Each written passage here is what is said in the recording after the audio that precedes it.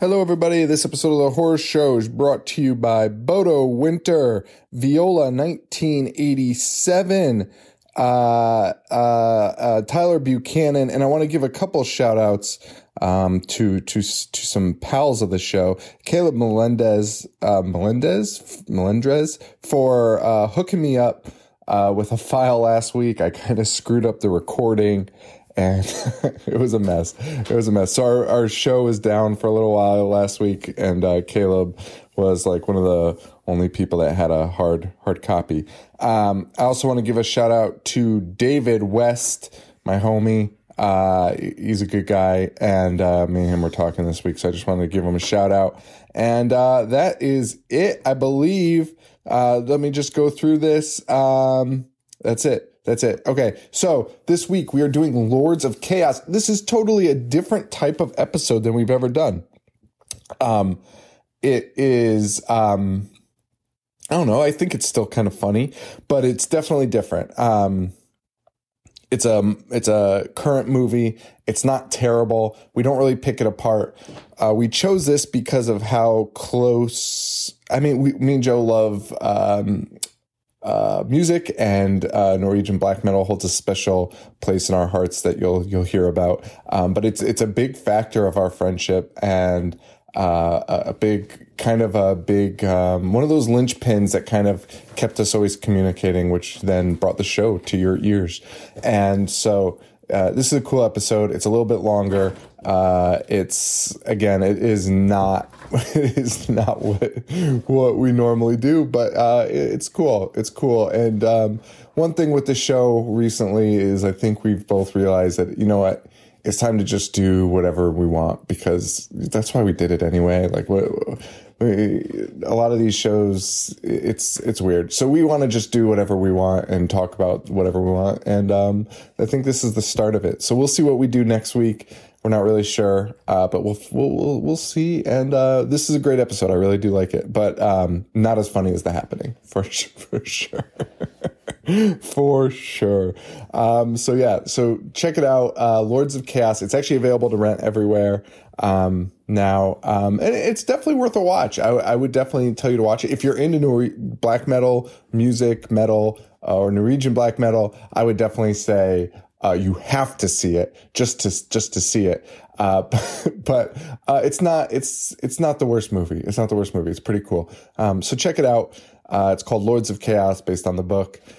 And that's it. So enjoy this episode.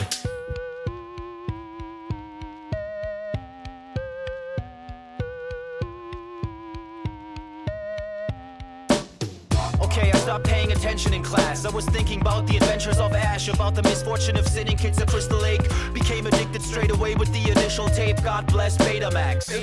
VHS, holy like Amanda Kruger. I was introduced to genre flicks by Toby Hooper. I started craving more just like Larry the Looter. I collected VHS without commentary or bloopers. Store computers, magazines, a bunch of stores. Spent my money on movies and begged my mom for more. I'd watch the boys kill those Astro bastards 5 times a day or even more. I loved the gore.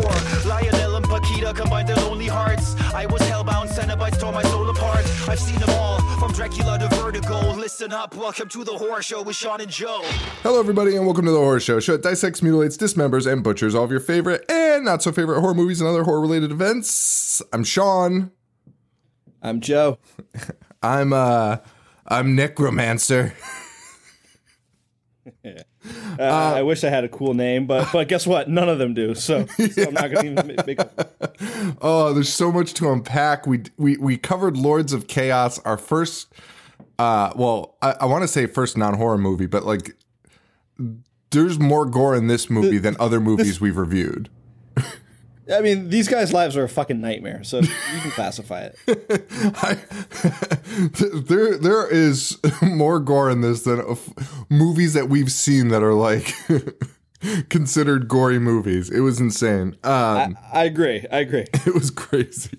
So we did Lords of Chaos, which is the story. I mean, this really just focused on mayhem.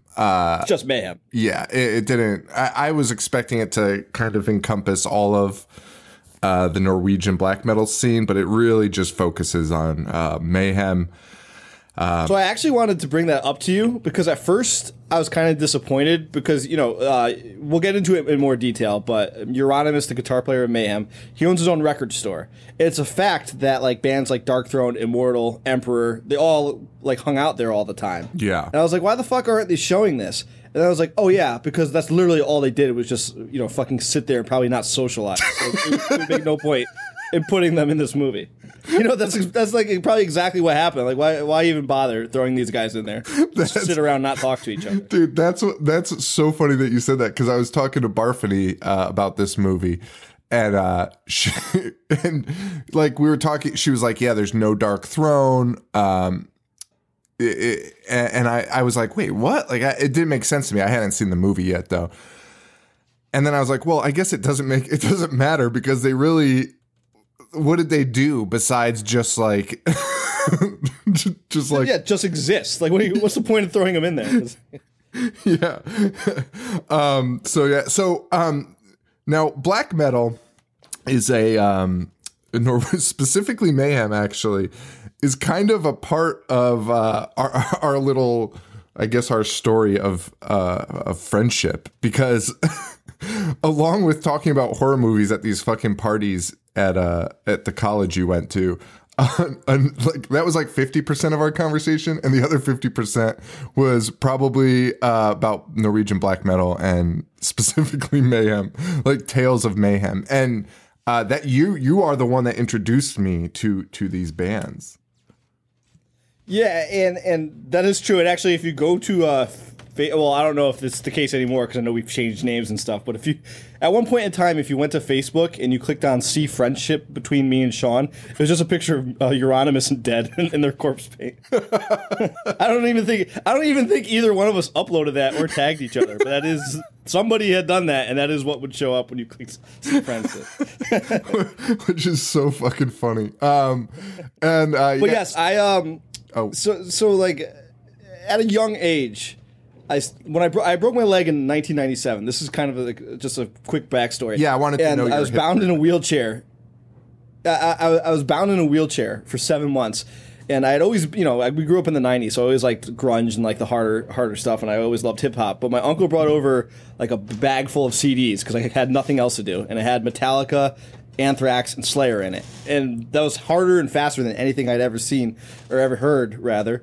And from that point on, I'd always try and find like stuff that was harder, darker, and scarier than Slayer. And once the internet became like more popular, I would go into like chat rooms, before there was like Google, right? And everyone always mentioned bands like Mayhem or Emperor for like spooky, scary metal. So I just became fascinated with them. And bands like Mayhem, they had this mythos to them, which I do want to talk about in this movie because, like, when I first started telling you about it, like, it was almost considered fact that these guys ate this guy's brain in like a stew. That's totally not true. That's just an early internet rumor that people ran with. But like I believed it. Like these guys loved Satan. These guys were murderers. These guys burned churches. Like these guys were insane. Right. And what I like about this specific movie is that it humanized them. And it's like something that I knew all along. But like seeing, there's things I did not like about this movie. Don't get me wrong. I don't think it's a great movie. I don't think it's a perfect movie. But I love that it just like humanized Euronymous. Like, oh, this guy is just a fucking dweeb that's playing a character. Like he's playing like a wrestling figure, keeping the kayfabe alive this entire time. And I do like that about that movie.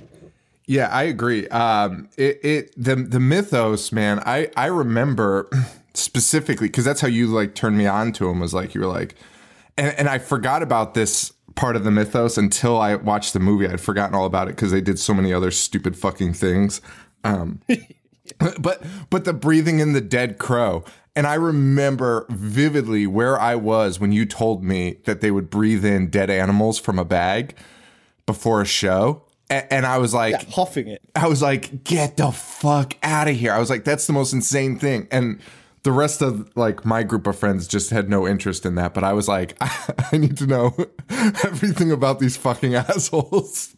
And that's how I was. And I would spend like many a drunken and stoned hours like in college trying to read about like these black metal bands and like obscure bands that would do all this weird shit. Yeah, no, it's sorry, I was just checking this recording thing because the light went off for some reason. Yeah, man, it's definitely like a big part of that, of my, I don't want to say adolescence, but my younger years, and it definitely it's definitely a huge part of me, and it's all because of you in the basement, and Paul too, just being like, you telling me and Paul being like, yeah, totally. and me being like, get the fuck out of here, like this is fucking out of control, man. I mean, me and Paul, like, we thought corpse paint was the coolest shit. I mean, it's not, but we thought, like, looking at those guys, I mean, they did it so well too. And the movie gets into that too, but Uranus really knew how to market his product and just make people like buy into it. 100%. And I thought that's one of the cooler parts of the movie. Agreed. And I do kind of want to play devil's advocate to my own point, because I do very much believe that they were playing a character. But at what point, like say for instance, you and I were playing characters that we were obsessed with death and stuff, right? That's fine. I would go along with it, and I'd be like, yeah, man, fuck, like, hail Satan, and like I would just say all this stuff, right?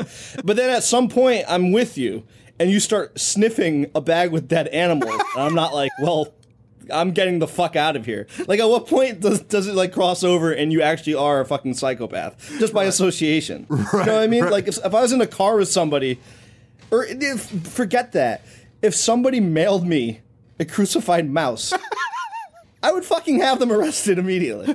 You know, like, I would not ask them to come join my band. So like, I do think a lot of it was playing a character, but I also think a lot of them had a couple screws loose. Yeah, no, there's definitely, yeah. I think it's just fucking young, stupid people. I mean, even if I was younger though, that would have bugged me out. But it was just, I guess, I don't know. I don't know what it was, because it was clearly like looking at American metal, heavy metal, right? And the depiction of it in media, probably. This is my guess, right?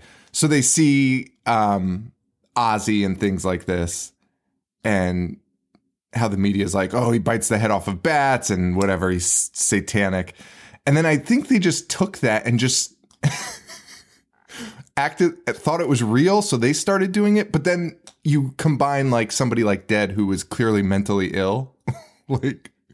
Yes. Severely mentally ill. That's not even an argument. No, and like most likely a psychopath or sociopath or something. And then he joins the group, and they're kind of like, oh yeah, he's really good at playing this part. Like, I don't know how it works. But it's just all like peer pressure. I feel like this episode is just going to be me arguing with myself, because after I just said what I just said, you said it, I think it's just youth. And like, I could totally see Paul huffing a dead animal and me being like, man, it's just Paul being Paul. So you know what? I take it all back. Right. I mean, there's shit Paul's done that I'm like, what the fuck? But I've never stopped hanging out with him. Yeah. So I disregard my prior point. However, if Paul, like, if your first meeting with Paul was him being like, here's a dead mouse I crucified. That is true. Yes, you probably wouldn't be like, "Hey, you want to come over?" But anyway, man, this is going to be an interesting episode, and I don't think we're going to go scene by scene totally in it, because it really is just this history of mayhem, so we can talk about it. But we will discuss the movie. So this is directed. Now, I want to ask you before we dissect the plot and go scene by scene. Sure. Did you like this movie? Did you think it was a good movie? I feel like I'm just in this weird, because I've been biting. Oh my God, I've been waiting so long to talk to Joe about this. I'm kind of in this weird indifferent state with it. I think it's because it's a topic I'm fascinated with and I really like, and I kind of know. It's an exciting movie to watch in a way. Like, you're just like, because you just know all the players, and you're like, oh, like, I know this story, and there's elements to the seeing it play out in a movie that make it that almost changed my entire perspective of the stories that I've heard, where I'm like, oh shit, like you said, like he's just this, like, Euronymous was just this dweeb. Now, I think they painted Euronymous as like a saint. Like, they made him like a martyr in the movie, which I don't think is true. They did. And I'm glad that you said that. And to the listeners, like, I will jump around like this, but if you've read up on the topic and like you're well versed in it, by all accounts, when Euronymous was murdered, nobody really seemed that upset. And a lot of people, I'm serious, and a lot of people that he was close with were just like, yeah, Euronymous like threatened a lot of people and like he was a dickhead. Like, we're not that shocked by this. And like even members in Mayhem, and I'm drawing a blank on the guy's fucking name. He was the bass player before Varg went in. Occultus. Occultus was his name. Yeah. He left the band because Euronymous kept threatening him, and Euronymous was one of his old childhood friends. So I don't think Euronymous was this like, I just think he was an asshole, like kind of hard to deal with, and like, wanted things his way, and he was way more controlling. Like, they made him controlling in the movie, but I think he's probably like unbearable. Now, does that mean he deserved to be murdered? Of course not, but I don't think he was like this goody two shoes like they made him out to be. I believe Varg is the villain of the movie, and would you agree with that? Yeah, I don't understand what else you could possibly call him. He's like the main antagonist from the get-go. Sure. Okay. Yeah. Okay. So that's definitely okay. So we agree with that. So, but instead, like, they could have had him be that way and portrayed Euronymous still as a dickhead, I think. But it's still very anti-Varg and very pro Euronymous. Like, Varg does things, and Euronymous is like they'll occasionally be like, Euronymous is like, oh, that's awesome. But a lot of times he has this look on his face like, oh, I don't know if we should be doing this. And I don't know if that was the case. Well, so I can speak on that because by many accounts from guys in Dark Throne and Emperor and Varg, they all have spoken, and it's on paper, that a lot of the times people were like, hey, Euronymous, let's go do this shit that you're promoting. And he'd be like, sure, guys. And like be very apprehensive about it. Oh, really? Well, that's good then. Okay, so that paints a good picture. I mean, he still wasn't a saint. I mean, I'm pretty sure he was like. Oh, there's no doubt he was an asshole. It's because these guys had like no social interaction. But whatever. All right, so yeah, so it's definitely an interesting. It's a really interesting movie. And I would. You know what I would love to. I would love to speak. So. The director is Jonas Ackerland. He's directed a billion fucking music videos, including Madonna. He's won Grammys. He directed the movie Spun, and he was the drummer for Bathory in the early 80s. So he like directly influenced a lot of these guys. But I would love to sit down and talk with him because he once directed Candlemass's Bewitched music video, which features Dead, like as an extra in it. So the music video for Candlemass is their singer is this huge fat white guy with the curliest hair of all time. It's really puffy. And he's wearing a robe, and he just points at people during the music video, and like they become bewitched or possessed. And they're just supposed to like, you know, mope around with their mouths open and look like they're possessed, right? And Dead, a teenage Dead is in this music video. And he is acting his balls off. Like, he's always front and center, and like his eyes are always rolled to the back of his head and his mouth. Like, nobody's looked more dead than Dead does in this music video. So for people that want to see this, look up Candlemass Bewitched. But the director of this movie directed that music video, and I would just love to ask him about that. Like, did you have any inkling that this guy was a genuine psychopath? Which I'm sure the answer is yes. I'm sure the answer is yes when you watch that back. Like, holy shit, look at this guy. But it's just kind of interesting that it's full circle. And I do think this movie had a lot of humor in it too. I think this movie had a couple of objectives. One was to piss Varg off more than they could ever imagine.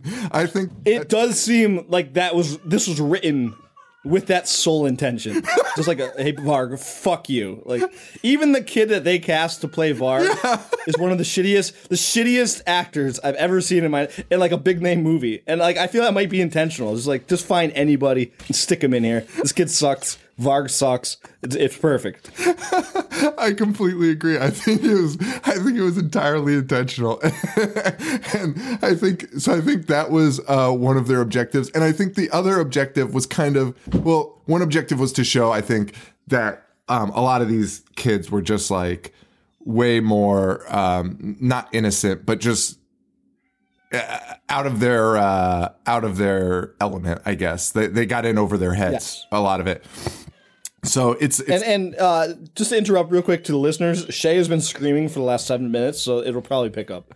it's fine. And then I think the third objective was to also be like, look how stupid these fucking idiots are. Like, can you believe- I agree. I think it was more of just like, hey, let's stop romanticizing this because these guys were fucking stupid. Yeah. And it's never more present than when they introduce Dead into the movie. So let's just get into it. You got Rory Culkin, who off the bat I was a little bit upset with the movie just because they cast the most American actors to play these guys. Agreed. I personally would have liked it if it was all Norwegians and subtitles, but whatever. Or even just guys with accents or anything, really. I mean, it took you out of it just from the minute Rory Culkin starts talking and is like, I'm Euronymous. And you're like, what? And I thought the movie was off to a shaky start when he was doing voiceovers, like Clarissa explains it all. Like, yes. Hey, I'm Euronymous, and this is my story. Like, come on, man. I came here to bring murder, death, suffering. And when you say things like that, you're like, no, you didn't. What the fuck? Like, yeah. And we watch Mayhem practicing in their parents' basement while announcing their... Now, I like that. I did too. Because right off the bat, it like humanizes it, and it showed Euronymous' little sister come in and be like, "You guys suck." It was like, yeah, you know what? Like that's probably the feeling by a lot of people. And like these guys weren't from the get go these like supreme evil, like mythical band. Yeah. They're just weirdos experimenting with noise.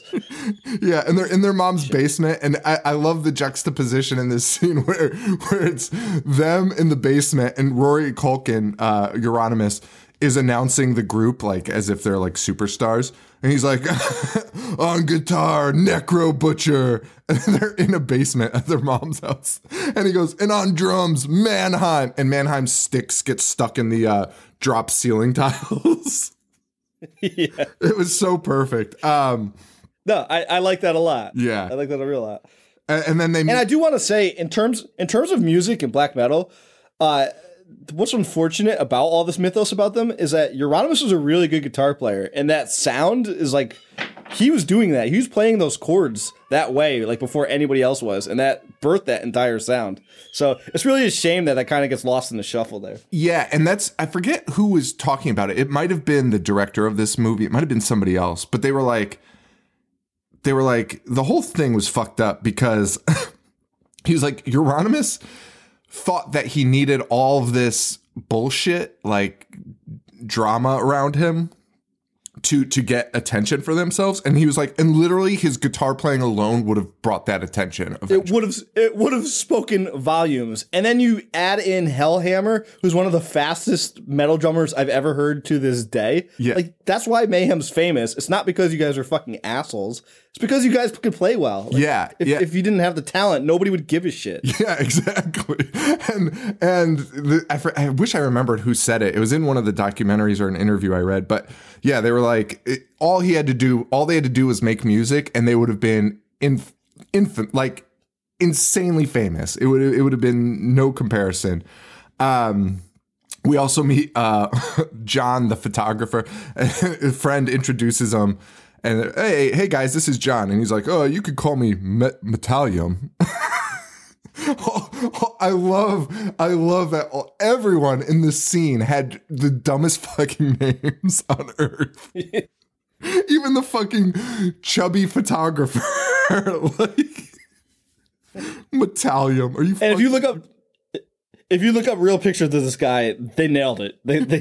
They look exactly alike, the real guy and the actor. And one thing, even though it might not be 100% accurate or whatever it is, however this movie is, I do enjoy that they included as much as they could for fans of the music to be like, oh shit, like they included that guy. They did. They did. And if you like me and Sean were fascinated by this, I'm sure you've gone on YouTube and spent hours trying to find like old footage and stuff, which there is very limited. And like, you know, you can see the footage of like the house that they rehearse in and like the forest, and like they really did a good job recreating. Oh, dude, that's what I thought too. Yeah, that's what I thought too. I really like that a lot about this movie. Yeah, they're and a lot of like the famous pictures you've seen online, and a lot of like clips. The one with the mayhem spray paint with them sleeping under it. Like they do that right from the get go. Yeah, it's awesome. It's a really cool. It's just like a nod to I think everyone that knows the mythos. And I think this movie's cool because I think fans of black metal appreciate it to an extent, and then unfortunately we're going to get a lot of people just posting on Instagram like true Norwegian black metal, and at which point I want to be like, well, I wouldn't go that far to to make them to put them on a pedestal, because they're all kind of scumbags. Correct. Hellhammer joins the band shortly after. The movie, the pace of the movie is really fast, up until probably like the halfway point, and then it kind of slows down a bit. But at the beginning, it's just Euronymous, Rory Culkin's character, just narrating, and he's like, well, then we got rid of our drummer, and then Hellhammer joins. And Hellhammer's another guy that they just made very very innocent in the movie. But it was fun. It was for comedic effect, and I'm honestly fine with it, because he literally would just constantly walk in on like Euronymous and Varg being like, let's fucking burn down plotting, a church. let's blow up the city. And Hellhammer is like, well, I'll see you later. like pull on his collar and leave. Which, you know what, whatever. Like, Hellhammer doesn't really have a part in the movie, so it's fine if you want to use him for comedic effect. It was fine. But like, Hellhammer's a piece of shit, so whatever. Yeah, I mean, make no mistakes. Like, I can separate music from the people. I think Hellhammer's a great drummer. I love that first De Mysteris album. But if you read anything that Hellhammer said from like 1995 on, he's a terrible, terrible human being. And it doesn't appear he either knows or remembers a single thing that he says, because it contradicts everything. The comments that he makes are very offensive. Which is par for the course with these guys. Like, no one, if you read interviews, almost all of them just contradict themselves constantly. It is baffling. And the supreme being Varg, it's unbelievable that a guy can't get an alibi straight and like keep his fucking. I mean, I guess in Norwegian, when you can only serve 21 years in prison, you don't really need one. So I guess he doesn't need to think like an American criminal would, to cover his ass. But he cannot keep a story straight. No, it never does, and it never has. On his YouTube channel, he, for some reason, is always like, for those of you, like, he tells the story of the murder on his personal YouTube channel. Every week he does it. And every week he's like... And he talks so... I've never heard a more proper speaking human being. Like, he should be reading, like, Tolstoy to you, like an audiobook. He absolutely should. And he's just like... Every week he's like, I'm so tired of answering this question. Varg, stop answering it then. But the fact is, it's all Varg has to talk about. So I know. So he just keeps telling the story, the same story of the murder, but somehow changes it every time. And imagine being tired of talking about something, but then making a YouTube channel to specifically talk about that thing every fucking week. That's why these guys are such assholes. And you know what? We'll see this later in the movie, but it's no secret that Varg is affiliated. Like, when you say the name Varg, you're like, oh, that guy's a fucking Nazi. Yeah. And like, that guy he's surrounded by swastikas and stuff. And I'm not saying this to downplay him. Like, I just think he's a fucking moron. Like, I don't even think he like understands the extent of what he's like promoting.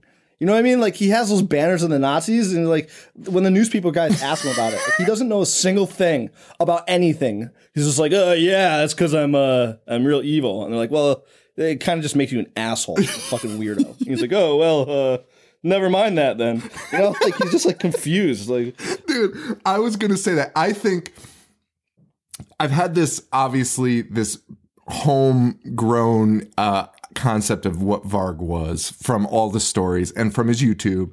We have an idea of who Varg is and where his mentality is. watching his story play out in this movie has changed it a lot for me. And it doesn't make him better or worse or anything. He's still just a piece of shit. But I think he really is just so oblivious to everything. I don't think he understands anything he's doing or saying.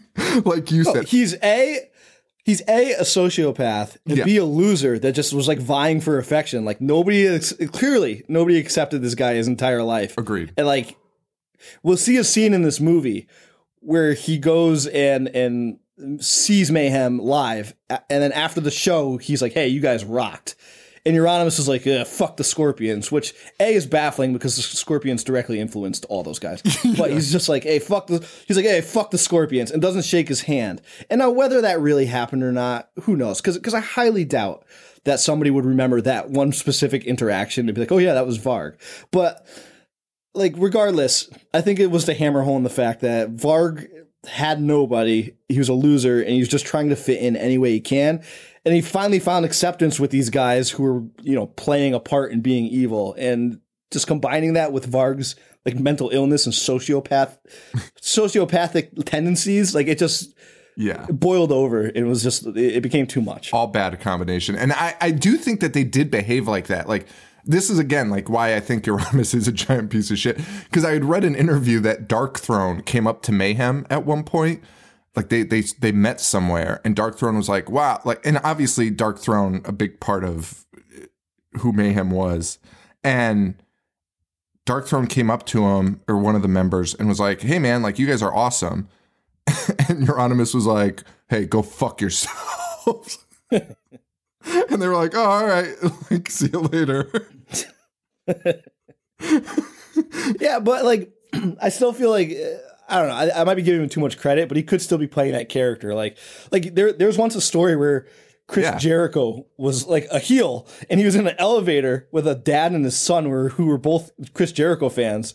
And they're like, hey, can I get like a picture? And he was like, no, go fuck yourself. Because he's playing a heel, and he's like, I'm not going to break character because these guys want my picture. Like, I'm one of the baddest guys right now. So Euronymous might have had that same mentality. Like, and especially because that mentality is really easy. That mentality is a nice, like, honestly, if I had built a character around the show where I was like a raging piece of shit, I would be happy. Easy. I would be just not respond to anyone and just be like, hey, fuck off. And then like let it simmer. Like, I'd be happy to portray that in real life also.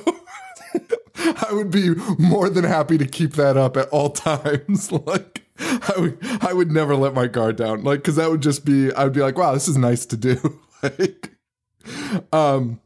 so Hellhammer joins, and we start seeing the band come together.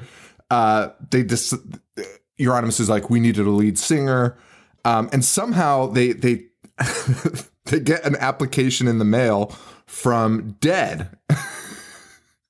And he's well, they put out flyers that were like looking for vocalists, and Dead responded. Yeah, who's from Sweden, and yes. he sends in a band called Morbid, a death metal band. Oh, I do want to point out, all these guys started off in death metal or thrash metal bands, right, and then just drastically switched their style once Euronymous started playing that way. Yep.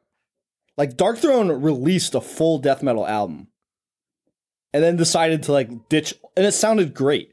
And then they decided to make all their like next couple of albums sound like they were recording in a fucking cave. It's so weird. It's such a weird thing. But I don't know. I don't know. So you're Dark Throne. You're more of the music historian here. So Dark Throne started before Mayhem, right? Yeah. Oh yeah. They released Soulside Journey, which is pure death metal. Okay. 1991. And they were very young. And then they released a black metal album in 92, which was before Mayhem released like their magnum opus De Mysteriis, which really had the black metal sound. So Dark Throne was doing it before they were. That's what I thought. Okay. But they probably had to have gotten. But Mayhem released Death Crush. Mayhem released the Death Crush EP in 87. So Mayhem was putting out music, but it wasn't real. Like Death Crush had like black metal vocals, but it wasn't really black metal. Like it was very thrashy riffs and stuff. So interesting. Yeah, because like I can't. The subgenres of these I just blend together for the most part for me. It's very hard to differentiate for me. Except I do know the whatever. I'm not going to get into it. Why am I talking about this?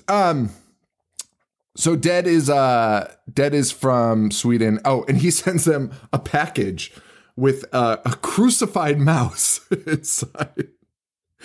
Dead mouse that's been crucified, as well as a tape. And immediately, Necromancer Necro Butcher is about to just throw it out the fucking window because he's a fucking normal human being. And Euronymous is like, no, man. He is by far the most normal one in real life and throughout this whole movie, which is alarming because I've seen pictures of Necro Butcher cutting his arm at concerts, but like throughout this entire thing. And like in all the interviews, he's always like, hey, man, this is fucked up. Like, we got to stop this. Yeah. And so Necro Butcher's about to throw it out the window, and Euronymous is like, no, man, save it. Like, what would make you want to save that? Like, I would honestly just think it's a prank. Like you would absolutely think. But they put it in, and Euronymous tells us, the viewers, he's like, I've never heard anything like these vocals before. And he's right, dude. He's right. Who's sounded like Dead, either before or after? Yeah. Like that guy, he's 21 years old. He literally sounds like a fucking corpse. A reanimated corpse singing. He does, dude. Like, I've never heard, if you listen to Mayhem's Live in Leipzig live album, like, I've never heard anything like that in my entire life. I think it's really cool because what I like about him is I've been going back through it because I haven't listened to the black metal in a few years because I had all the MP3s and stuff. And then when I switched to Spotify, I just didn't really get back into listening to it. And the one thing that I do notice is his vocals are, there's a lot of bad black metal vocals. That's what I'm going to say. There's a lot of bad black metal vocalists. Black metal is it takes a certain ear. Like if somebody was just getting into metal, like I would not recommend starting here. Yeah. You know? Yeah. But like Dead did it I love Dead's vocals. Like I think I love listening to them. But there's a lot of black metal bands with vocalists that are just they're trying to copy Dead, it seems like, and it's bad. It's just fucking bad. Sure. Well, we talk about it sometimes when we discuss it, where it's like there's guys that do it and it's just monotone though. It's just monotone, gravelly. Yeah, and there's some that sound like an orc fucking dying in the woods, like Burzum. Like Burzum's vocal. Some people love Burzum's vocals. I mean, sometimes they're just grating. Like I don't know how he's making that noise. My revelation after re-listening to some death metal this week was, or black metal, was I fucking hate Burzum so much. Dude, so many tracks of just like. It's honestly offensive that he's trying to tell us that he's saying words because he's not. There's no lyrics to like half of those songs. No. You know? He's just like. I completely agree.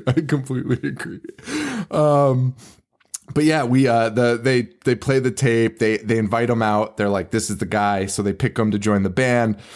They go pick him up from the train station, and from the jump, they make Dead out to be this lunatic, which he was. He gets, while they're driving, he just opens the car door and gets out of the car and picks up a dead fox from the side of the road. And that, by all accounts, is a true thing that happened. Yes. Yep.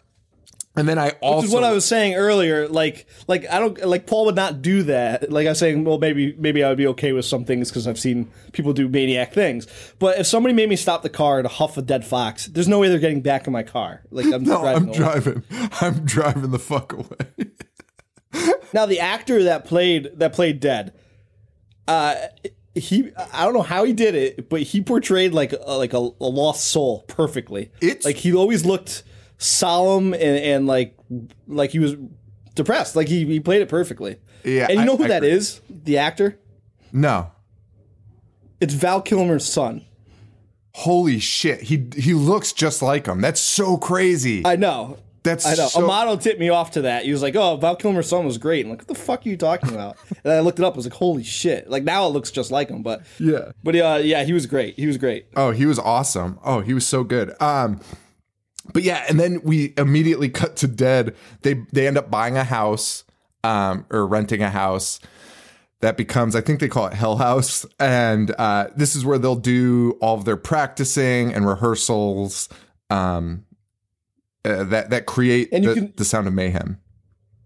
And you can YouTube this. You can actually see rehearsal footage in that very house. Yeah. Yeah. It's so crazy. But I do love, like, again, there's these little nuances that make you realize, like, that make you laugh and realize how stupid these kids are. Like, Dead has a cardboard casket that he sleeps in. Like, it's cardboard. Like, it's fucking like he made a little fake casket just to seem more evil. Like, these kids are geeks. Like, and the best part about that is they're doing that for each other. It's not like the media was like running away with the story that this kid's sleeping in a casket. It was just literally Euronymous and Hellhammer that would know this. Yeah, and he's just sleeping in a cardboard caskets. It cracks me the fuck up. And we get a little insight that, that Dead was bullied and he was beaten bad as a kid, and he died for a little bit. He was legally dead for a bit, and from that point on, that's why he became obsessed with death, which is really depressing when you think about it. Yeah, it's really depressing, but really probably what it was he probably had like a fucking traumatic brain injury from the beating. I'm sure of it. Yeah. And that's what really caused this. It's like CTE, right? Like, because the way he starts behaving after that is not just like, it's alarming. Yeah. Yeah. Like in the scene where that happens right now, Euronymous goes to wake Dead. Like, Euronymous notes, he's like, this guy was always depressed, like always fucking depressed. And he goes into his room and there's a fucking dead cat hanging from the fucking ceiling. And Euronymous is like, yeah, he hated cats more than anything. and the way he gets Dead out of bed is to be like, hey man, there's a cat outside, want to go kill it? And Dead is like, jumps up and is like, absolutely. Yeah, because he's pleading with Dead to get up. He's like, why are you always acting like this? And Dead's literally just laying there like he's dead with his mouth open. And like, I'd be so annoyed. Like, I know you can fucking hear me. Like, just acknowledge me. But yeah, then he's like, hey, there's a cat outside. And Dead's like, what? Jumps, goes outside. And we get a little weird scene where where Dead is asking Euronymous to kill him. And it's really just to show you that how depressed Dead really was. Which, if you didn't... Well, and before that, Euronymous was like, why don't you just shoot yourself in the head, like, if you're really that depressed? And I think they put that in the movie because there's a lot of accounts that were like, Euronymous was like encouraging this guy to kill himself, like, from the beginning. Yeah, which goes along with Euronymous being a piece of shit part. I think they tried to, without painting Euronymous as a piece of shit. That's how they included it, that part of it, to try to at least show it. I feel the same way. But I think Euronymous was much more vocal about telling Dead to kill himself.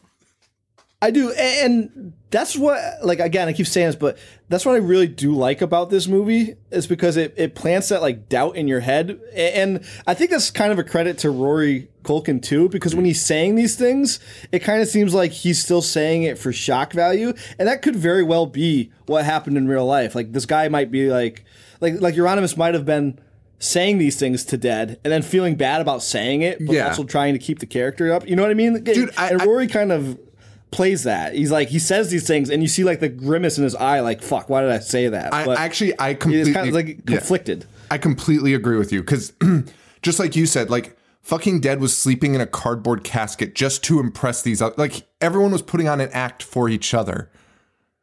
So Euronymous, again, still had to stay in that character of, like, I don't give a shit about anyone. Like, kill yourself. And is that excusable? No, but, like, if that is the case, I kind of understand, and it's possible he felt bad about saying those things. Yeah, I agree with that.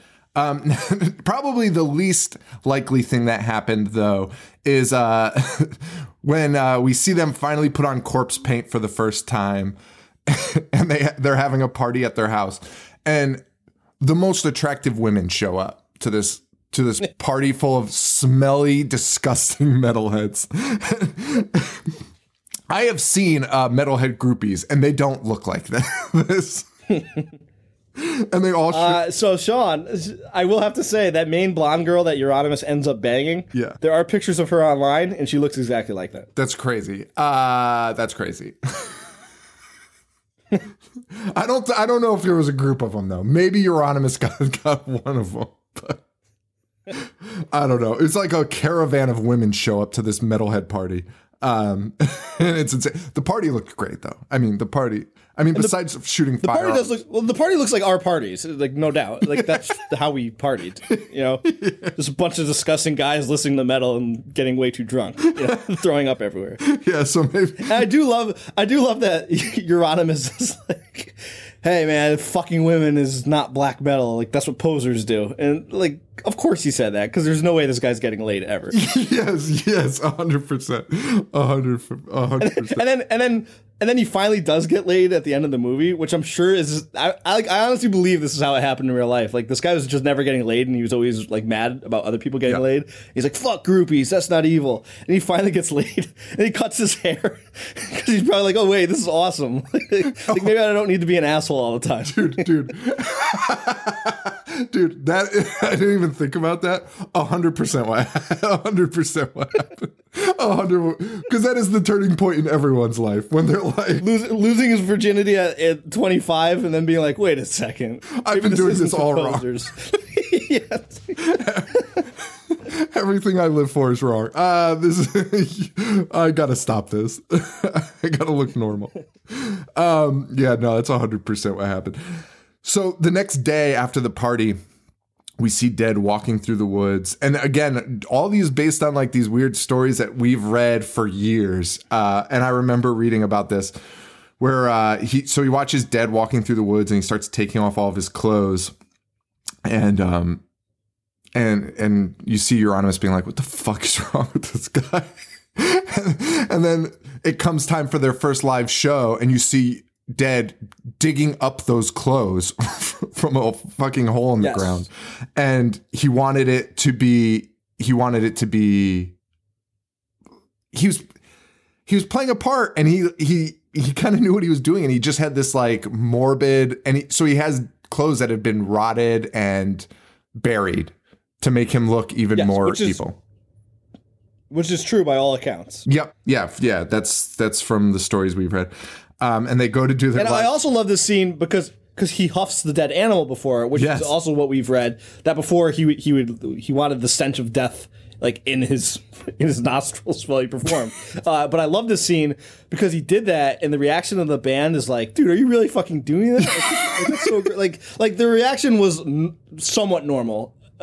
They should have stopped him, but the reaction was just kind of like, "Get the fuck out of here!" Like, absolutely. And like one of them takes a sniff to like see if it's really that. Like, yeah, I don't know. I like that scene, dude. I loved it. And again, like that was one of those stories. I remember specifically where we were when you told me about him doing that, and I was like, "Get the fuck out of here!" Like that can't be real. And then, like, of course, I go online and take everyone on a message board's word for it. Sure, yeah. I mean, we all did. But the way you read it, you know, on these stories is like the whole band was like fucking huffing corpses. The movie's so great. They really managed to paint, like, you know, prior to this movie, prior to the book, they really managed to paint that these guys were just evil beings that were thrown from the pits of hell. Like, they had no family. They were just thrown from the pits of hell here to create havoc. Right. And, like, you and me were talking about those photos that they took. Like, because that's all we had to base them on, right? Were these photos that they had taken. Yeah. How do you have so many swords and so many like castles? Like they're always posing in dungeons with these medieval weapons. Like, it does not make sense. And then in the movie we do see it, and it's just kind of like they're just like in these like shitty like sewer pipes, and then the cops come and are like, "Hey, get the fuck out of here." Exactly, and that makes so much more sense. Yeah, I mean, all this time I just thought that like Norway was all castles. Yeah, and we're looking at these pictures of them with the mayhem spray painted, and it looks so grimy and like you said, like they're just living in sewers and coming out to perform this music. And when in reality, they're just like, hey, you want to go down there and take some fucking metal photos? Yeah, their photographer is honestly an unsung hero because he nailed it. He got every shot to look exactly how they want it. And that's what this movie does too, is they show like them getting into the poses and then the pictures being taken. Oh, it's so funny. It's so funny. Yeah. It's so funny. Yeah. Yeah. And that's that infamous one with Varg. Oh, I love that. Eyeball out. Yep. Like you see that picture all the time and it turns out that's how he didn't want to be spotted when he's ratting on himself to the newspaper. That's my favorite scene in the movie because it just encapsulates how stupid he was. Like he's like, I don't want to show my face. And they're like, okay, can you just show us your eye? And he like shows his fucking face. It's his entire fucking face. Nobody on the planet would not be able to identify him. Oh man, I can't wait to get to Varg. These guys wear corpse paint, Sean. That hides your face. Like, put on your fucking corpse paint and do the interview. People will have a much harder time trying to identify you. Oh, dude, yeah. Jesus Christ. All the photos of these guys in their corpse paint and they're underexposed and super dark, all you see is white. You don't see any details of the face. Like, yeah. It's a perfect... That's another thing. Yeah, Varg is such a fucking idiot. But that's another thing. We were talking about how they all have these medieval weapons and castles. Like, all their album covers were them in corpse paint holding candelabras, like with like no lighting. So you just see their face and they're like screaming at the sky. Those are great fucking album covers. I've never seen a candelabra in my life. I mean that sincerely. Like I've never seen a real candelabra at any home, and all these guys have them to pose with. It's unbelievable. They were probably all sharing the same one. They were probably like, that's true. They probably were. Probably like, can we borrow that candelabra from your mom's house again? But that's so fucking funny to think to use that. Because it is, like, I don't know, it's so effective to hold that. Dude, like, again, like, we're going to keep saying it, but just from what we had to base these guys on, you were just like, man, these guys are so fucking evil. They're holding candelabras and castles. Exactly.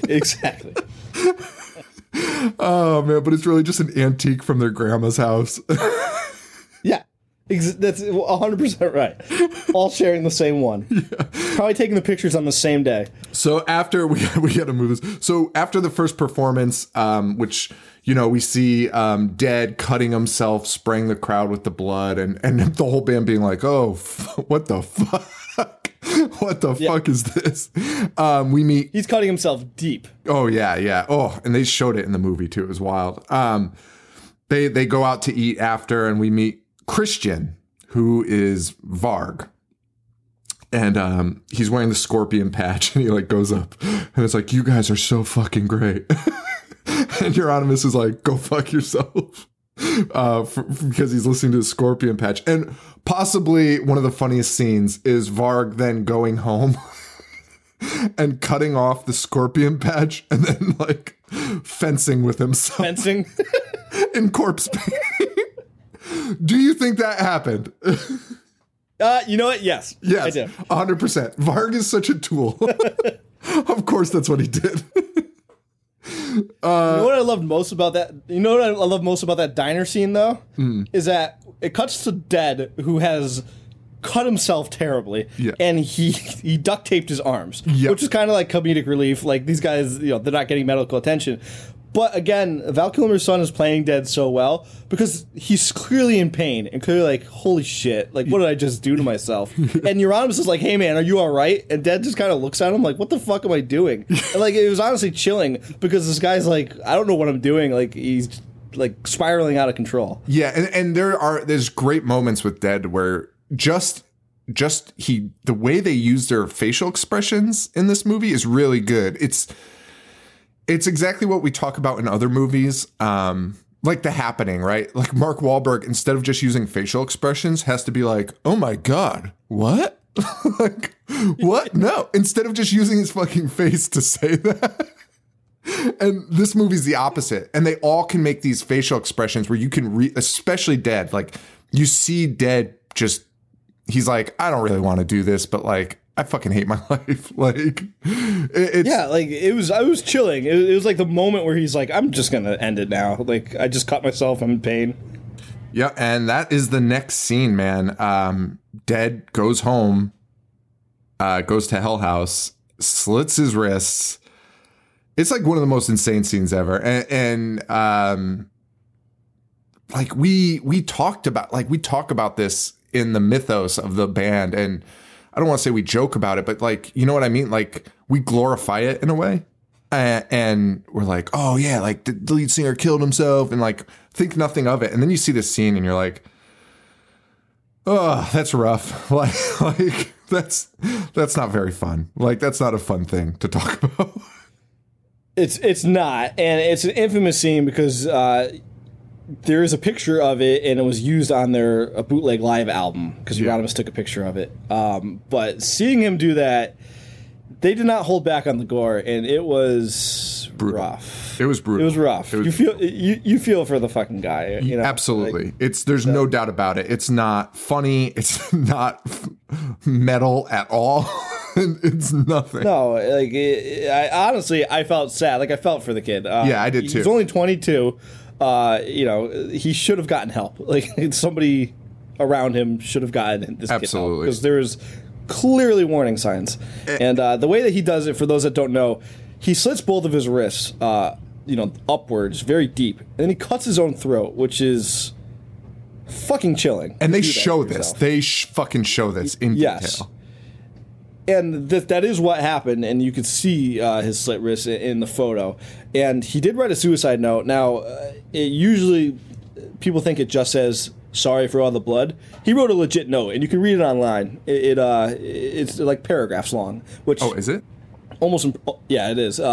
It's depressing. You know, I don't know why you want to do that to yourself. But I read it, but it's almost impressive that he was able to write all this with 2 slit wrists and a slit throat. But he does, and then he shoots himself because it was taking too long. Yeah. So this is a guy that he needed help. Very, very, a lot of help, and I love the way that they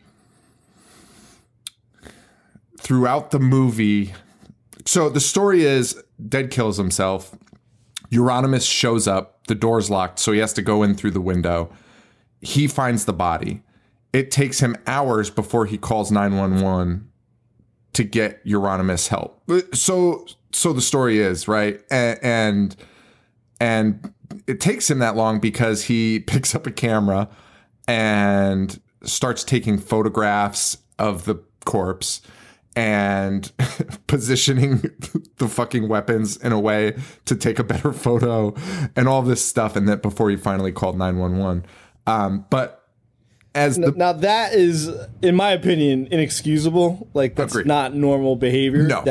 Makes, I mean, I could see an argument that maybe Euronymous was in shock and then maybe was like, well, this is what he wanted. Like maybe I'll honor him. Like, you know, because Dead always talked about shit like that. So there's possibilities that Euronymous tried to justify it, but I personally find it inexcusable. It's inexcusable. But I also think maybe, like we said, he's in this character 24/7, right? He's always acting like an asshole. Maybe he is just an asshole, but but he's by himself right now. You know what I mean? Like, there's nobody to impress. Yeah, there's no one to impress. And he does take the photo, obviously, because we have seen it. But I don't know if after, as the movie goes on, we kind of get these snippets of him thinking about this moment later in life, like as his career goes on. He'll think about it, but it kind of adds different elements to it, different, more emotional elements. And ultimately, in the end, we'll see one last scene where he's thinking about that day, and we see him just crying over Euronymous. Or over Dead, but Again, I do like that about this movie. Now, we don't know. We don't know. It's possible that he was just an asshole. Correct. But I tend to think how they portrayed this makes more sense. Like, this is just a guy that he himself wanted to be accepted. He also wanted to be a famous musician. He tried to play a character. Yep. It just spiraled out of control. Yep. I don't think it's that unbelievable. Like, posing your your friend's corpse and taking a picture is fucking ridiculous. I mean, I can't. There's nothing I can say to justify that, but I can justify feeling bad about it afterwards. Yeah, you know, like, and I do you're think young and stupid. Yeah, I do think too. I think, human beings in general are pretty good. Like we're not. It's really like to be evil is rare. I think it's kind of more rare than we think to be completely evil. I imagine maybe he took the photo at first and was like, oh yeah, I'm metal. And then was like, what the fuck did I just do? Like, and then really it hit him. Right. And that's not unusual. We've all done things and then immediately you're like, holy shit, like, why did I just do that? Yeah. That like, are you fucking kidding? Like, I am a piece of shit. Yeah. Yeah. I mean, that's right. Cause there's things that I've done like 2 decades ago that I still think about and like, oh my God, like, why did I do that? Like, I should call people and apologize. Dude, I agree completely.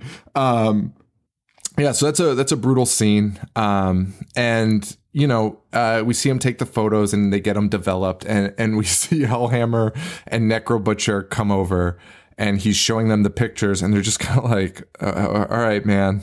Like, cool, I guess. Especially Necro Butcher. He's like, what the fuck? Yeah, and Necro Butcher quits the band right now because Euronymous pulls out necklaces and he's like, yeah, now Dead's always with us. And Necro Butcher's like, what the fuck are you trying to say, man? Like, I love the doubt. Like, he just knows. Like, he's like, what is up? Like, what? Like, what? When you're vague like this, I know you're doing something terrible. And sure enough, oh, sorry. I was gonna say, so it's fragments of Dead's skull, but later on in the movie, and I wanted to ask you this, he's like, hey, Varg, it's just a fucking piece of chicken meat or chicken bone. Yeah. And do you think that's likely the case? I think, I don't know, because the mythos is so burned into it, and there's parts of it that I want to believe in a way. Not that I want to believe that he took this guy's skull fragments, but like, I don't know. I kind of feel like maybe he did. I feel like maybe he did. I feel like if you're willing to take a photo of your friend dead and pose him while he's dead, I also tend to believe you might take it. However, I don't think he gave a piece to Varg. Okay. All right. That's interesting. I've always had doubt about, like, the older I got, about him taking the skull fragments because it's a fucking crime scene. Yeah. I feel like he would have been taken in. And even the posing, the guns and stuff, like, maybe he moved the gun, but I highly doubt he touched anything else. Yeah, I'll agree with that. Like, again, there's parts of it like I don't want to destroy the mythos that I know,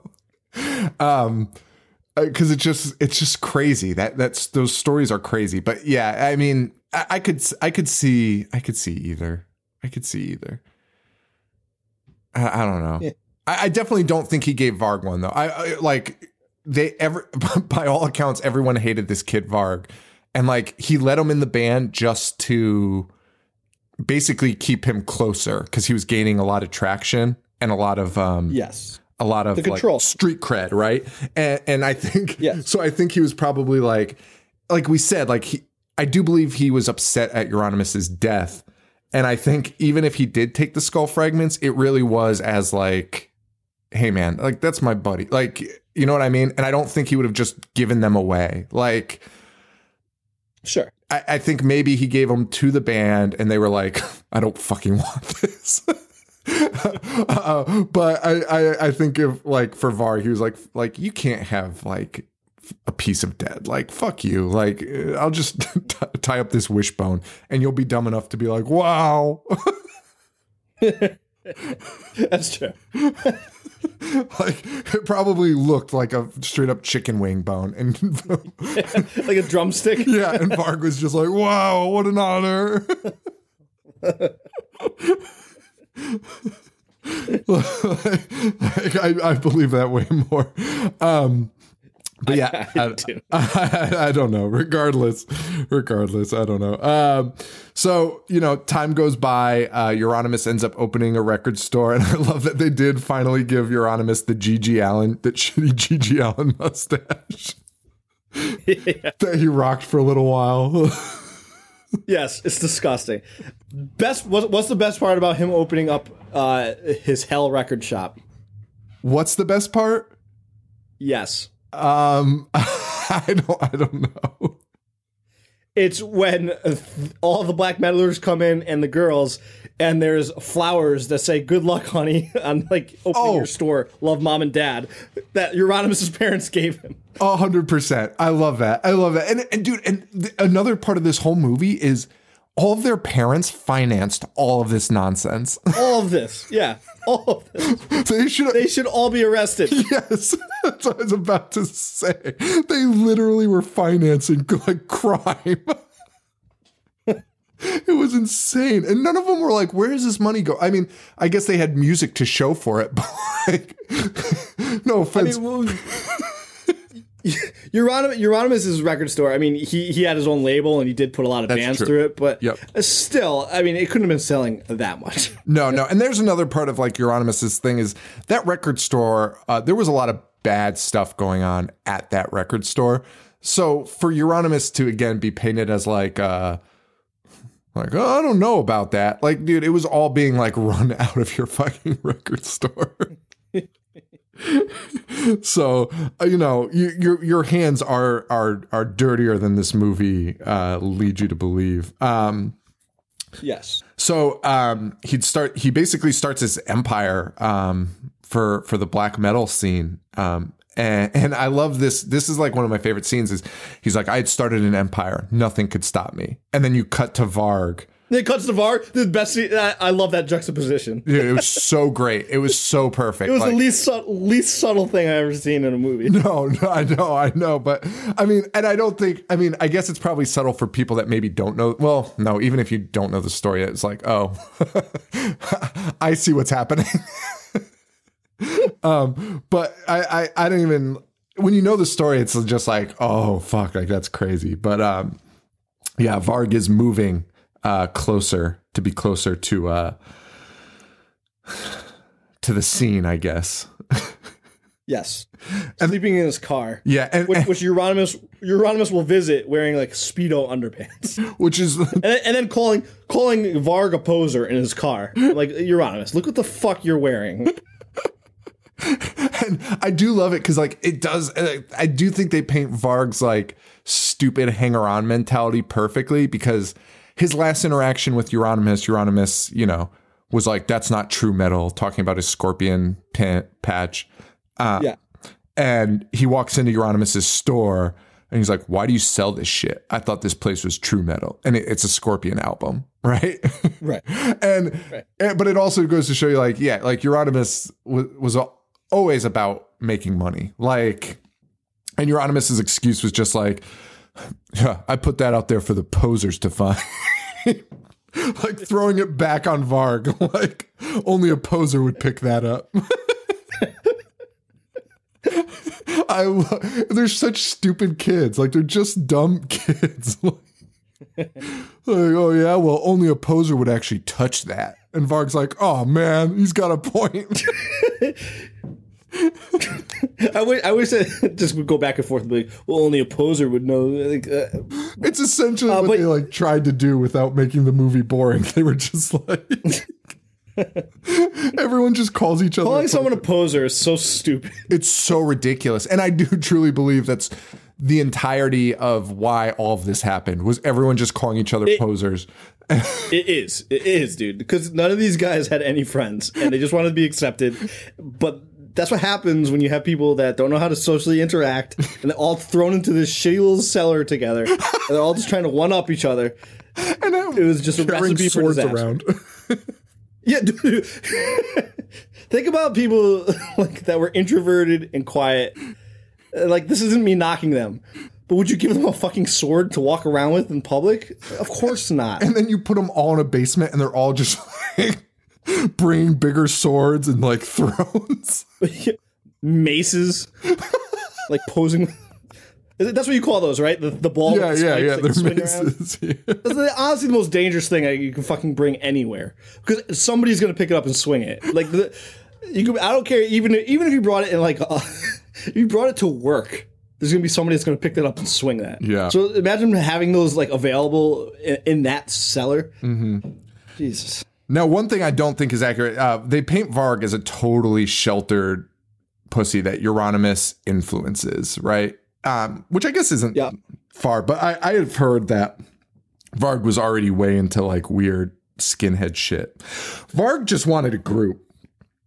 Varg was in a group, so he was in Old Funeral. Like, this isn't like they made it seem like he drove all this way and was like, please let me make music. Yeah. Varg was already making music. Well, yeah, that's true. But I also think Varg, even as an actual youth, was looking for this is like the same reason like kids get involved in gangs, right?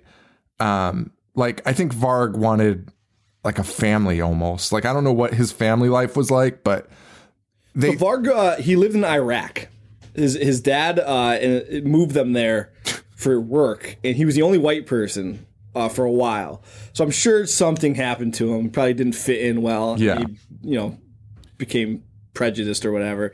But by everything I've read, his mom and dad are pretty wealthy and were pretty around for him. It's so weird though. He's just always looking for acceptance. And I mean, he was a skinhead prior to this, which they don't really talk about. But I think he was just looking for weird groups of people that would just accept him for being the weird guy he was. But even these guys barely accepted him, but they finally were like, but he got famous. I guess that's really what it was, right? People started liking him, and then they were like, oh, all right. And people still consider Burzum's albums like pinnacles of black metal. Yeah. I mean, he's playing all the shit himself. There's no doubt Varg's a talented musician. Yeah. But, he has a hard time being accepted by anyone. Yeah. So he also reveals that he has changed his name to Varg, and he's very adamant about it because, I mean, in real life, Varg is against Christianity and things like that. And because his name was Christian, he's like, I've changed my name to Varg. And Euronymous, though, like you just see like money signs with Euronymous, right? And I think that's a good way to, because like as soon as he says Varg, Euronymous is like, I kind of like that, like. He's not thinking about like him as a person. He's like I could market Varg. Yes. And he ultimately hears Burzum's tape. Varg gives him a Burzum demo tape, and he signs Burzum to his label. But he's like, "Hey, I would sign you, but I don't have any money, so good luck." and then just like any other kid looking for acceptance, Varg is like, "Oh well, my mom will pay for it." and somehow, like, how does that even make sense? But Euronymous is like, all right, we have a deal then.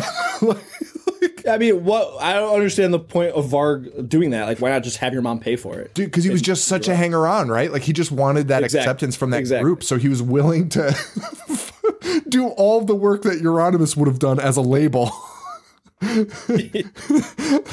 just to be around Euronymous. Which is wild, and it seems accurate.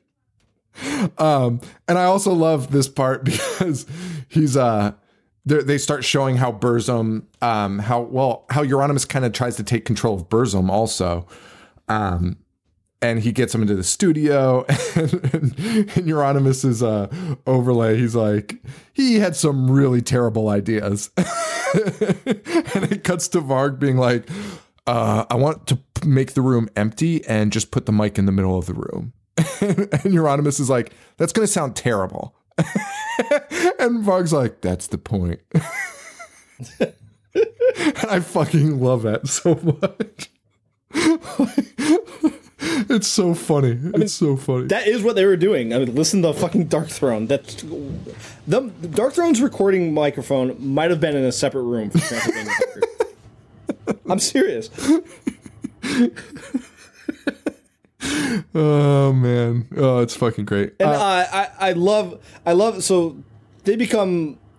They accept him kind of, but they become like rivals, trying to one up each other. Yep. And like it's just a power struggle over who can control more, who can get bigger or whatever. Yeah. And I totally forgot the point that I was going to make with that. It was about their rivalry. Fuck. Go on. Well, Euronymous is acting like Burzum is kind of his reaction.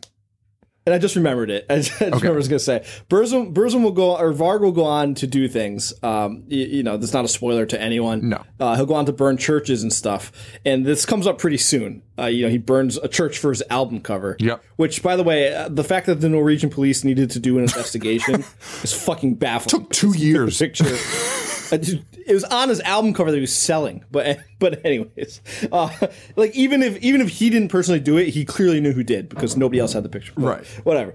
From the get go, Varg's like, yeah, man, like this is evil. Like we're burning churches, and then Euronymous was like, yeah, man, we did it, and Burzum was like, what? Like we? Like I just went out and burned that church, and Euronymous just keeps like comedically saying like, yeah, man, we finally did it. Like I suggested it, and Varg's like, no, what? Like, and I love that part. Yeah, I do, and it was again like Euronymous. I mean, even though like who would want to take credit for that? It's a credit to Euronymous' marketing, and like that was, I mean, from the mythos, like when you think about that, the stories of the church burning, you just assume Euronymous is involved in it all, kind of, unless you do a little bit deeper research. Like you just assume they were all in on it, but really Euronymous was just trying to get his name attached to it without doing. Yes, exactly. And he would call it like he did promotional tours for this. Like he would call radio stations in different countries and be like, yeah, I encourage all of this, but I don't personally do it because if I get raided, the record company will shut down. Yeah, it's crazy. And so, yeah, he's like trying to take credit for it all. And we see Varg burn down his first church. He leaves a dead rabbit at the footstep, which will come into play later. But I don't know why he does that. Who knows? Euronymous sees it on the news and is like, holy shit. And he knows immediately it was Varg. And he says, after the church burning, it was a competition. Whatever I did, Varg did 10 times bigger and better. And we kind of see them just we see a little bit of a montage of them just competing and Varg taking things to the extreme. Yeah, it's wild. And they invite Varg to end up, and Euronymous sees the writing on the wall. Like Varg is becoming huge. Like they're talking about how he's banging all these groupies. Everyone loves Varg. So he's like, I'm going to bring him into Mayhem, and it helps us.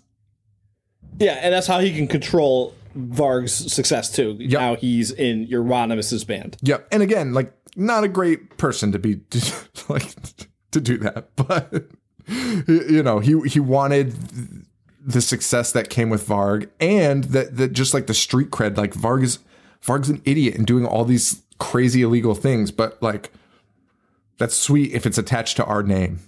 Like right. And then Euronymous eventually does accompany him to a church burning. Yep. Where Varg's trying to literally blow it up with a bomb, but too stupid to figure out how to work a bomb. So thankfully, Euronymous has sense and is like, hey, there's paper that you can literally just paper all over this. Yeah. So they light it on fire. And my favorite, I swear to God, the director had to have been like, hey, can you make Varg's laugh as stupid as possible? Dude, oh my God. Dude, he's Peter Griffin. He's doing the Peter Griffin. Varg's laughing like Peter Griffin after every church burning. It's so funny. It's so fucking funny. It cracks me up. Just running around with a church burning, being like, it's awesome. We get the Faust scene. Faust, Bard Faust was member of Emperor. Yep. He is still around somehow. These fucking Norwegian laws are unbelievable. Unbelievable.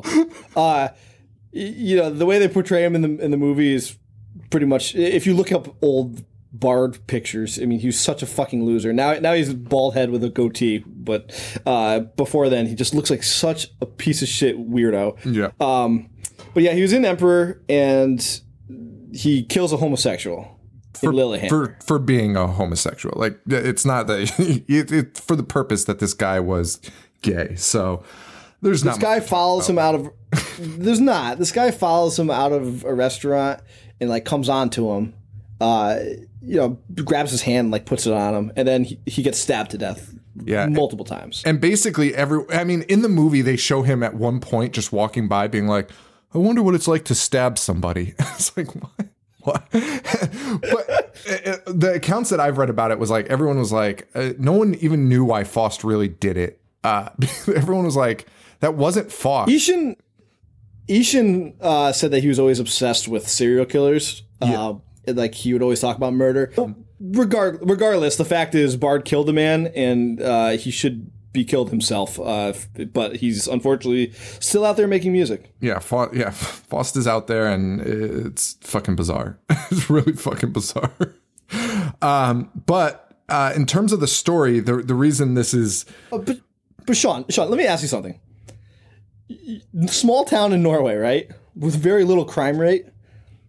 Churches start burning all over the town, correct? And then a man gets murdered, and there's literally only one place in town where fucking weirdos promoting Satan flock, and it's called Hell.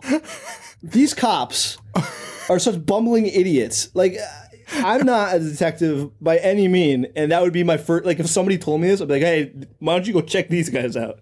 Yeah, and seems in the like record store seems window, like it's something they'd be into. Yeah, the record store window has records with churches burning on it. Yeah, exactly. It's, I don't know, man, but it seems like you might want to get a warrant. Where to start our investigation? And I mean, ultimately, like, this collapses all around them. I mean, it doesn't take long. I mean, it takes too long for the cops to put this together, but they just self-implode, these guys. These guys just, it's insane. That's true. And what the movie did not show is that Fenris from Dark Throne said that, like, the townfolk knew, because obviously, like what I'm saying, like, he's like, the townfolk knew, and he was like, one time I went like to downtown Oslo, like dressed in my leather. He's like, and they kicked the shit out of me. It was like right after the second church burning. Yeah, you can find that online. He's like, I could not like be seen in public for a while. He's like, I would go down dressed in like my metal studs, and like the older people would kick the shit out of me. And the cops were like, well, no evidence. Oh, fuck, whatever. I mean, yeah, it's just a small town, though. I don't know. Well, Faust ends up telling everyone that he did the murder, and in a again, like, Rory Culkin is actually a pretty good actor in this, and you could see the confliction when he's like thinking about what Faust is saying, but ultimately he's like, congratulations, man. But there is an element to him where you see him being like, oh, what the fuck? Like, God damn it, what the fuck have I gotten into? But like, he can't be like, no, because he feels like that will ruin his reputation. So he has to be like, congrats, man. And it's ridiculous. And unfortunately, Varg's like, let's celebrate by burning another church. Like, Varg, you burn so many churches. Is it even a celebration at this point? Exactly. And it's so funny because Bard himself is kind of like sulking at first, like he's kind of like, what did I just do? And Varg's like, let's go celebrate by committing more crimes. And Bard's like, oh, okay. And also a little bit of Euronymous, like when they're talking about stabbing the guy, Euronymous is like, yeah, we did it, man. And again, Faust is like, hey, man, like, are you kidding me right now? And we see Euronymous start slipping into like this paranoia of, he thinks the cops are watching him. I mean, by this point, like, I don't even know how many churches have been burned by this point, but a lot. A lot of churches have been burned down. And everyone's talking about it, too. Like, it's insane. And Varg is like, I want to go to the press about it. Because Varg thinks this is some type of political movement that's gonna pick up steam. And Euronymous is like, hey, man, don't do that. Spoiler alert, he does. Yeah. those newspaper, like, I would also love to like interview those guys in real life. The people that interviewed Varg. That's what I guarantee it went down exactly how they showed it. Like, I cannot, like, that guy must have been borderline chubbed up, being like, I can't believe I'm getting this scoop right now by this fucking idiot. And he thinks he's going to remain anonymous. I agree completely. Like, there's elements of this where I'm like, oh, this, like, we know enough about Varg, like, now that this makes so much more sense. This makes so much sense. This is exactly what he would have done. He's such an idiot. He's such a moron. Yeah. Like that reporter, I seriously, like, I would love to talk to him, because he's probably, like, that entire time, he's probably grinning, being like, this is the break of my lifetime. Like, I'm getting this huge scoop of these unsolved crimes by this fucking moron that's putting hair over his face. And being like, hey, guess you can't guess who I am. Yeah, and I love it too, because, like, they point out how stupid Varg is, because when Varg calls Euronymous, he's like, I'm going to go to the press, and Euronymous is like, dude, we're all going to go to jail. What's the point? I don't understand. Like, you're not going to start a movement because we're all just going to be in jail. And Varg's like, well, I'll do it anonymously. And then Euronymous is like, then what's the point? Like, if you do it anonymously, no one knows it's you, so they can't join you. Like, what you're talking about is stupid. Like, Yes. He's making sense, and Varg ultimately decides to go against it. And when he's interviewing them, he's not giving them any details at first. And the guys are like, well, what's the point of this? Like, you're wasting my fucking time. He's like, everything you've told me, we literally already know. Yeah. And then Varg's like, well, I bet you didn't know there was a rabbit found on the front steps. And the guy's like, okay, fine. Like, tell me more. And he just spills all the beans. Yeah. And I said the actor that was playing Varg was a shitty actor before. But he does do a good job here, because he's like, every time he says something and the guys are like, oh, tell me more, he like sheepishly looks proud of himself. Like, oh, these guys care about me. Like, these guys are interested. And, like, he does a good job portraying that. He does. And Varg has this elaborate setup and a throne and a sword by his side. And at this point, Varg has started going by Count Griffnack. I can never pronounce it. And or the Count, because they all love Lord of the Rings. It's so stupid. And but he's got like Nazi flags up, and he set up this elaborate studio at his house to do the interview in, to look cool, like just for the purpose of looking cool. And like you said, they question the journalist is so funny. The journalist, I love this. It is funny. And Varg is like, call me Gravy Grushnak. And they're like, and the guy's like, excuse me? And he says it again. And he's like, I don't know what you're saying. And Varg's just like, oh, just call me the Count. Just call me the Count. And I love it. And he's like, when those guys leave, they just look at each other, and one of the guys is like, what a fucking moron. Yeah. Like, that's perfect. Like, absolutely perfect. It's so good. And you know, at this point, Varg is claiming that he's not involved. At the beginning, he's like, I'm not involved. I just know who's involved. And he's like, so how many of there are you? And Varg's like, well, there's 6 of us. Yeah. And then the guy's like, Yeah. Varg's like, oh, fuck. I've been foiled again. And then again, like, Varg's like, did you notice when it happened? And the journalist is like, no. Like, what? And Varg's like, June 6th at 6 a.m. Get it? 666. The journalist is like, clever. And Varg has the biggest smile on his face. But the best part is the journalist being like, so you're a Satanist? And Varg's like, yup. And he's like, and a Nazi? And Varg's like, yup. And the guy's like, that's a pretty broad belief system, don't you think? And that's what I was saying earlier in the episode. Like, right. That guy calls him out on it, and Varg's just like, well, you know. Isn't that so metal? Isn't that so evil? Like, it really is just kids trying to combine the most evil, like, things, even if it makes no sense whatsoever. The journalist is like, whatever. Like, and Varg also fesses up to being involved in that murder in Lilyhammer. And the reporter's like, what the fuck? Like, fucking idiot. Yeah, now the reporter is like totally chubbed up. He's like, holy shit, like, you just fucked yourself, kid, and you made me famous. So, yeah, like, and of course Varg is arrested like the next day. It's so perfect. They all are. They all are. Faust is, Samuth from Emperor. When Emperor releases their first album, 3 of the 4 members are currently serving jail time. It's crazy. And they get out. Like, it's fucking crazy. Well, yeah, because this is like the first crime spree Norway's ever had.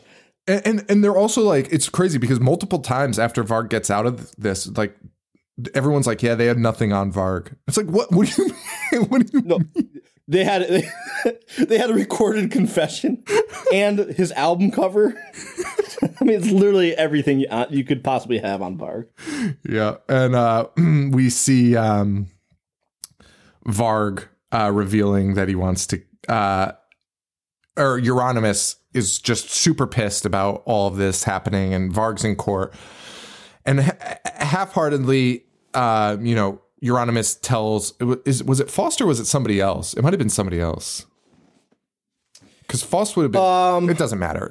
He tells... It's either Faust or Blackthorn. Yeah, one of his lackeys that was just hanging around him at the time. He's like, I'm going to tase him. I'm going to fucking kill him. I'm going to make a snuff film about it. Which, like, he's saying because Varg is being fucking interrogated and it's clearly going to ruin everything. Like...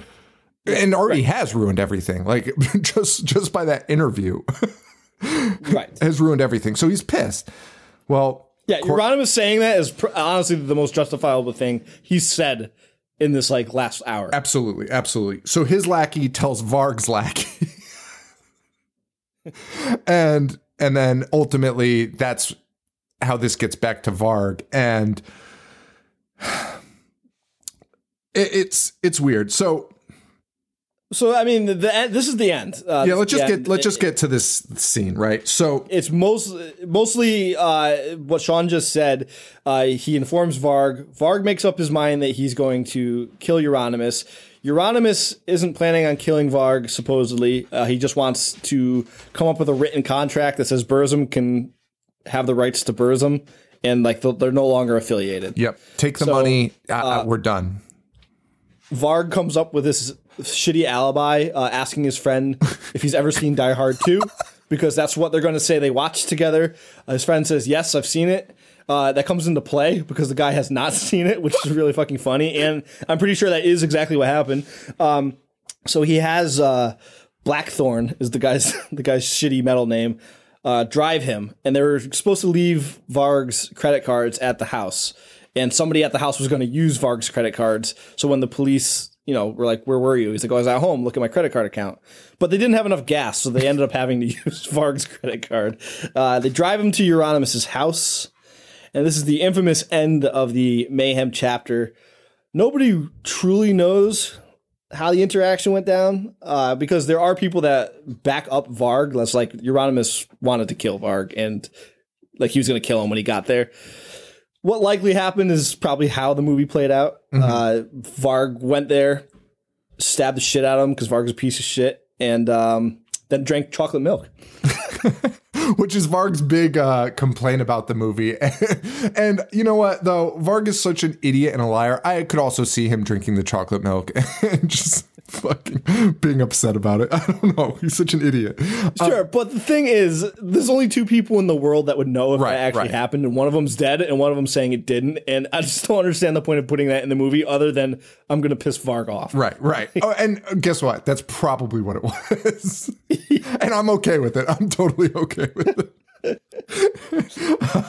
And Euronymous is really playing. This is really like. They really play that Euronymous was just trying to be a good guy at this point. He was done. He just wanted to move on and make music, which if he is the master marketer that he is, like, it makes sense. By all accounts, like, everyone thought that Euronymous was kind of a pussy and like didn't partake in anything. Yeah. So I truly believe this makes a lot more sense. How they portray the murder of Varg slipping into this weird Varg like paranoia of just like, he's gonna kill me, and like everyone being like even the lackey's like, yeah, Varg, I don't really think he is, like like I really don't think that's what's gonna happen. Like, that doesn't really make sense. Like, he asked you to just mail the contract back to him. Like, that's the end of it. And Varg's like, and again, like Varg in YouTube videos, like in the end, it's like in the letter that Euronymous wrote him, it says like, hopefully we can be friends one day. And like, you know, we'll see each other around. So we'll be friends or whatever.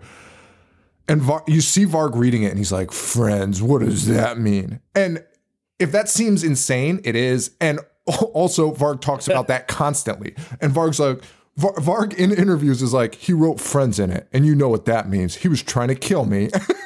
Varg says that constantly. He's like, yeah, the only person that would write that is somebody trying to kill you.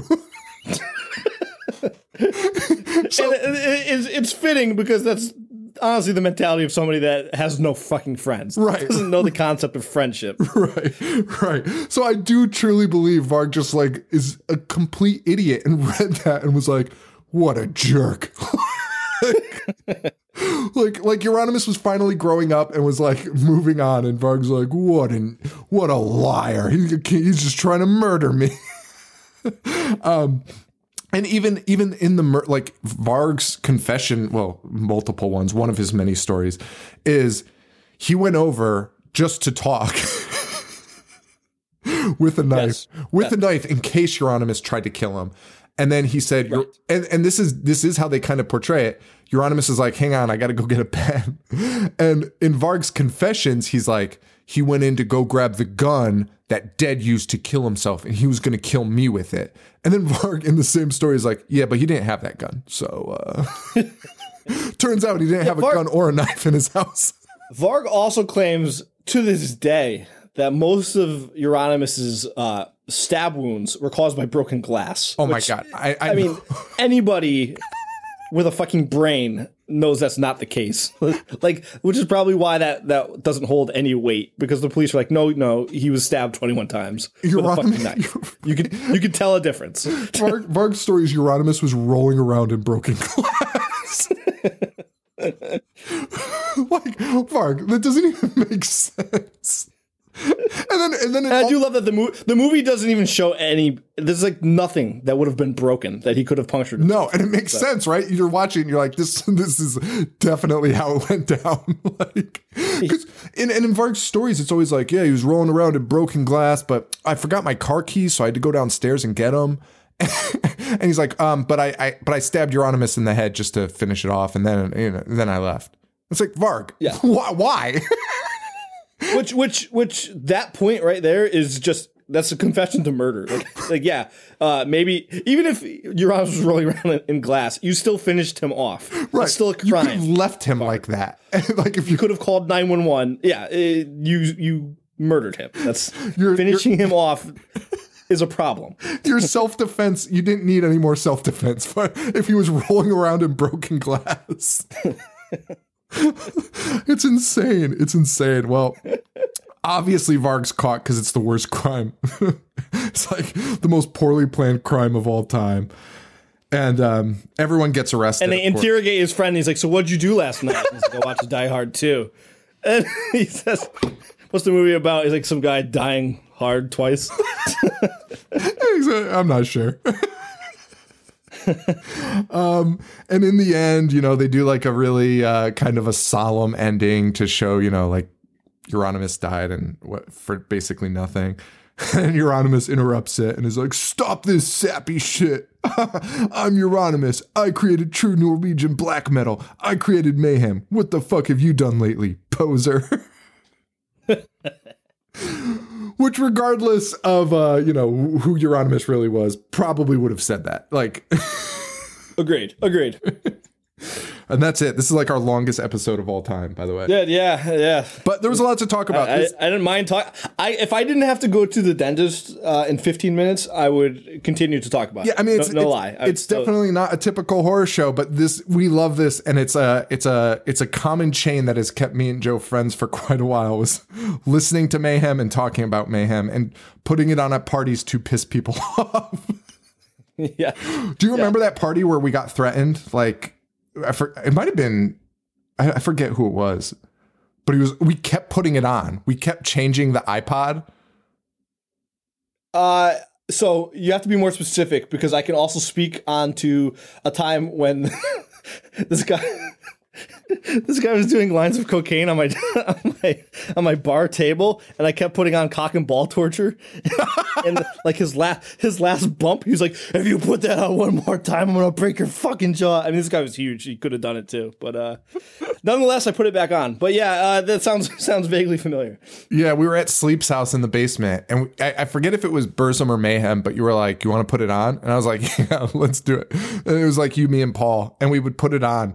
And people would get so upset.